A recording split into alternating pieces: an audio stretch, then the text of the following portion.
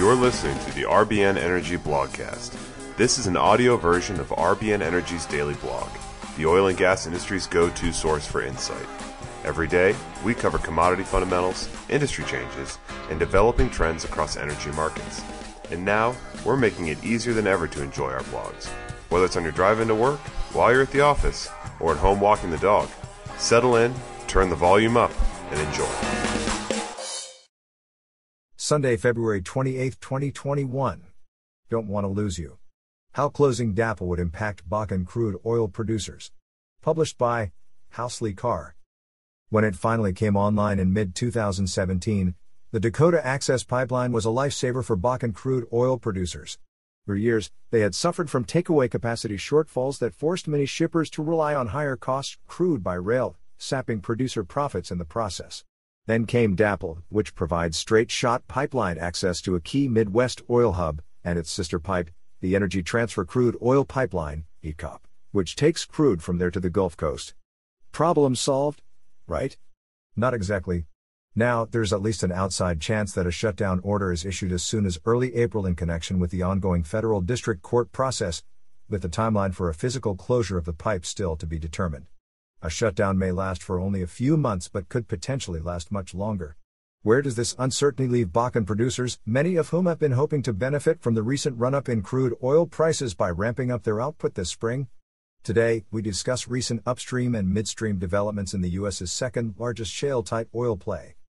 The title of the blog we posted in the weeks leading up to the Dakota Access Pipeline's commercial startup 3+ years ago said it all, what a difference a DAPL makes. As we noted then, the Bakken was one of the earliest and biggest successes of the shale era. Forecasters routinely underestimated how quickly crude oil production in western North Dakota would grow. For one thing, many failed to appreciate the ability of producers to increase their drilling and completion efficiencies. For another, it was remarkable how rapidly the midstream sector responded to the Bakken's serious and growing pipeline takeaway shortfalls in the first half of the 2010s by building more than 20 terminals where oil could be loaded into rail tank cars for delivery via existing rail networks.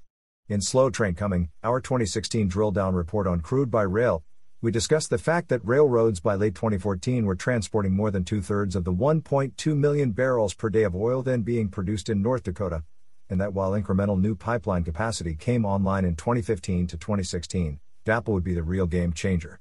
When the new pipe started up, crude by rail volumes plummeted to less than 150,000 barrels per day, mostly to serve refinery customers on the east and west coasts. Initially built to transport up to 470,000 barrels per day and most recently increased to a capacity of 570,000 barrels per day, with an expansion to approximately 750,000 barrels per day being planned, the 1,172-mile, mostly 30-inch diameter pipeline begins with a hairpin turn through the core of the Bakken production area, then makes a beeline to the crude oil hub in Patoka, Illinois. There, most of the oil is either distributed to refineries in the Midwest or sent south to Nederland, Texas on the 744-mile ETCOP, which also started up in mid-2017. The two pipes, collectively known as the Bakken Pipeline System, are co-owned by Energy Transfer, with about a 36% share, Enbridge, at about 28%, Phillips 66 Partners, at about 25%, MPLX, at about 9%, and ExxonMobil, at about 2%. While it was being developed, DAPL was among the most controversial pipeline projects in the U.S., second only perhaps to TC Energy's Keystone XL, which remains in limbo, and only partially built, after President Biden canceled KXL's presidential permit his first day in office. Opposition to DAPL didn't stop when it began commercial operation 45 months ago today. On March 25, 2020, U.S. District Court Judge James Boasberg ruled in a lawsuit filed by the Standing Rock Sioux Tribe that the U.S. Army Corps of Engineers violated the National Environmental Policy Act, or NEPA, when, in February 2017, it issued DAPL's developers an easement under Lake O, a large reservoir near the tribe's reservation in central South Dakota, without preparing an Environmental Impact Statement, or EIS. 3+ months later, on July 6, Boasberg ordered that the Corps' easement be vacated and that DAPL be taken out of service until the Corps completed the EIS, a process expected to take a year or more. The U.S. Court of Appeals on August 5 stayed the district court judge's order that the pipeline be shut down during the preparation of the EIS, and the Corps announced on September 10 that it had formally started the process of preparing the environmental report. On January 27, 2021, the Court of Appeals affirmed the parts of Boasberg's ruling vacating the Corps' Lake O easement and directing the Corps to finish the EIS, but reversed the parts of Boasberg's ruling requiring the pipeline to be shut down. Separately, Judge Boasberg is considering a second motion filed by the Standing Rock Tribe for an injunction to shut down DAPL. After the Court of Appeals' late January ruling, Boasberg scheduled a February 10 status conference to discuss the tribe's injunction motion and how the Corps expects to proceed now that the appellate court has confirmed that its easement is vacated. A day before the planned meeting, the Corps asked that it be delayed to April 9, and Boasberg agreed. For its part, the Standing Rock Tribe has been arguing that, with the easement for DAPL's crossing under Lake O vacated, the pipeline should be shut down immediately and shouldn't be allowed to be restarted unless and until an EIS has been approved. Energy Transfer, which owns the largest share of DAPL and operates the pipeline, said during its quarterly earnings call on February 17 that the pipeline has been operating safely for almost 4 years now, and that it does not see a scenario under which the pipeline will be ordered offline. Neither DraftKings nor FanDuel is taking bets on whether DAPL will remain in operation, and we're not about to predict what a judge, or the Corps of Engineers, might decide. What we can do, though, is, 1. Note that there is a new administration in charge in Washington, D.C., and that the Corps under President Biden may take a different view than it did under President Trump, and 2. Consider what the market impacts might be if DAPL were shut down for a few months until a favorable EIS is completed, shut down permanently if the Corps ultimately fails to issue an EIS, or is ordered to operate at a reduced level if and until an EIS is in hand. Regarding the Corps, while the agency is staffed almost entirely by career professionals, its stance on environment-related issues such as wetlands protection has frequently shifted with the political tides. In fact, in the waning days of the Obama administration, the Corps determined that an EIS would be required before it could grant an easement for DAPL's crossing under Lake O, a decision that was quickly undone by the Corps under President Trump. While President Biden didn't take an official position on DAPL's future during last year's campaign, Vice President Harris last May was among a group of senators that filed a friend of the court brief supporting the Standing Rock Tribe's effort to shut the pipeline.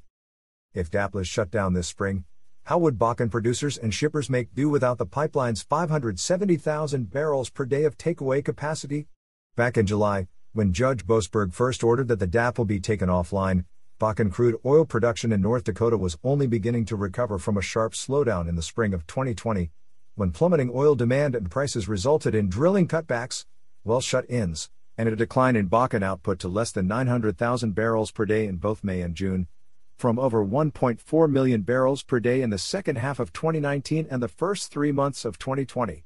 Production rebounded to 1 million barrels per day in July, and generally hovered between 1.1 million barrels per day and 1.2 million barrels per day from August through December. The North Dakota Oil and Gas Division indicated in a February 12 presentation that it expects Bakken production to sag somewhat in both January and February due to the impacts of frigid, snowy weather, but to recover quickly this spring, assuming crude prices remain north of $55 per barrel, which looks likely since Bakken oil was trading above $62 per barrel on Friday.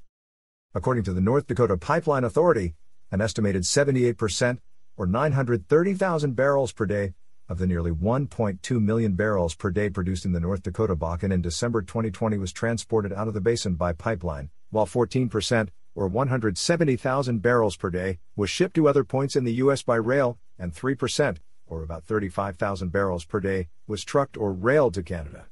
The other 5%, or about 60,000 barrels per day, was refined within the Bakken region.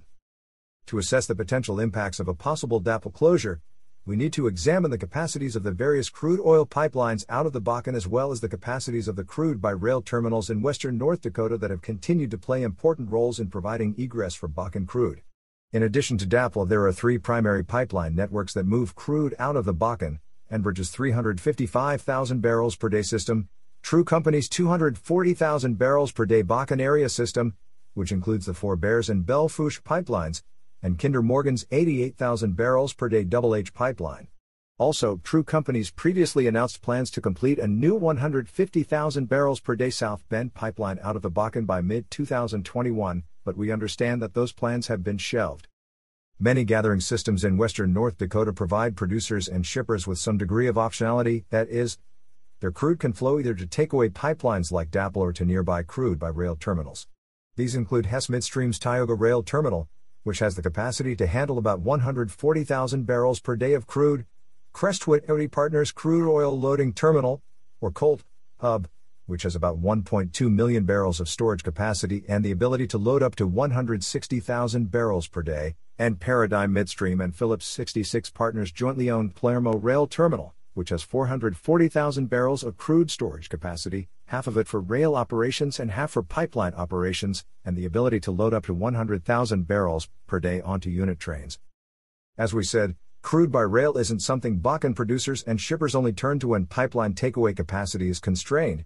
It's a takeaway option that is constantly employed, mostly due to the regular, generally steady demand for Bakken-sourced crude by refineries in PADD 5, or the West Coast, and, to a lesser degree, in PADD 1, or the East Coast. Simply put, when Bakken production was running at about 1.4 million barrels per day pre-pandemic, a total of about 300,000 barrels per day was being railed to PADDs 1 and 5, and when production sagged between 900,000 barrels per day and 1.2 million barrels per day, railed volumes declined to about 200,000 barrels per day. The fact that DAPL's co-owners are in the process of expanding the pipeline's capacity to approximately 750,000 barrels per day indicates to us that the pipeline has likely been running close to its existing capacity of 570,000 barrels per day, especially since Bakken production has rebounded to near 1.2 million barrels per day in recent months. To find an alternative way out of western North Dakota for more than 500,000 barrels per day of crude now estimated to be flowing on DAPL, we would anticipate that producers and shippers would first try to turn to the other pipelines out of the Bakken, the Enbridge and True Company systems, and Kinder Morgan's Double H, which have a combined capacity of about 680,000 barrels per day, which is 355 plus 240 plus 88. Kinder has said that Double H was running close to full in January. Neither Enbridge nor True Companies has said anything. Switching from DAPL to another pipeline would only be possible, of course, if the gathering system involved is connected to the pipe and if there is capacity available not only on it but on linked pipelines further downstream. It would be totally understandable for Bakken producers, shippers, and midstreamers to be considering what-if scenarios and making contingency plans just in case DAPL is shut down. We know of at least one example, Crestwood, which owns the 150,000 barrels per day Arrow gathering system and has been transporting most of crude oil gathered on the system to market via DAPL, said during its February 23 earnings call that to provide more takeaway options in the event of a DAPL closure, it recently completed a new interconnection with True Company's Four Bears pipe. As we noted, many gathering systems that feed DAPL also have access to one or more crude by rail terminals. For instance, Crestwood's Arrow system can access the company's COLT hub. In many cases, crude by rail would be at least an option for many producers and shippers now using DAPL, though transporting crude by rail typically adds $5 per barrel or more to shipping costs, depending on the destination. The bottom line is that while there is at least some ability for other pipelines and crude by rail terminals to absorb the oil now flowing out of the Bakken on DAPL, shutting down the largest pipeline out of the basin for a few months or more would force producers and shippers to find alternatives, increase takeaway costs for many, and reduce the price many Bakken producers would receive for their oil. Depending on the producer and its takeaway plans and whether crude oil prices remain at elevated levels, a scenario with a shutdown DAPL may well lead some to rein in their output until the pipeline is back online. One final point to note on what-if scenarios. In a recent regulatory filing, Phillips 66 said that it would be exploring extraordinary corporate transactions regarding its ownership position in Phillips 66 Partners, the entity that owns a piece of DAPL.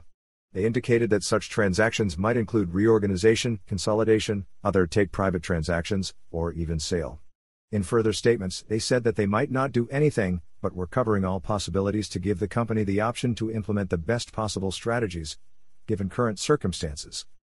Don't Want to Lose You is written by Gloria Estefan, and appears as the seventh song on Estefan's debut solo album, Cuts Both Ways.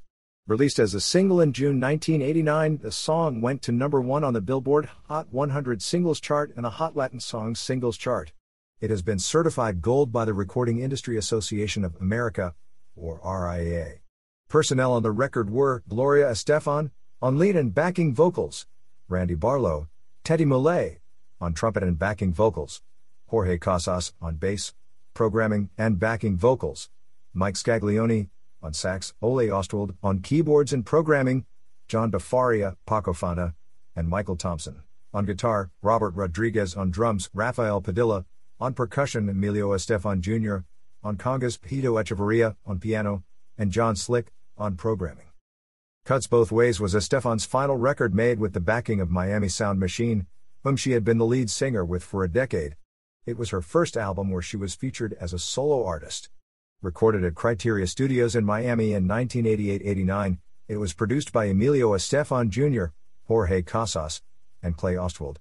Released in July 1989, the LP went to number 8 on the Billboard Top 200 Albums chart. It has been certified 3x platinum by the RIAA. 5 singles were released from the album. Gloria Estefan is a Cuban-American singer, songwriter, actress, and businesswoman. She was the lead vocalist for the Miami Sound Machine from 1977 to 1989. As a solo artist, she has released 14 studio albums, 14 compilation albums, 4 EPs, and 49 singles, and has sold more than 75 million records worldwide. Estefan has won 3 Grammy Awards, a Lifetime Achievement Award from the American Music Awards, an MTV Video Music Award, a BMI Songwriter of the Year Award, and multiple Billboard Awards. She has received Kennedy Center honors and the Presidential Medal of Freedom, and is a member of the Songwriters Hall of Fame. Estefan is also the owner of several successful restaurants in Florida. She continues to record and wants to do a final tour in Latin America when touring can safely resume. This has been the RBN Energy Blogcast. Thanks for listening.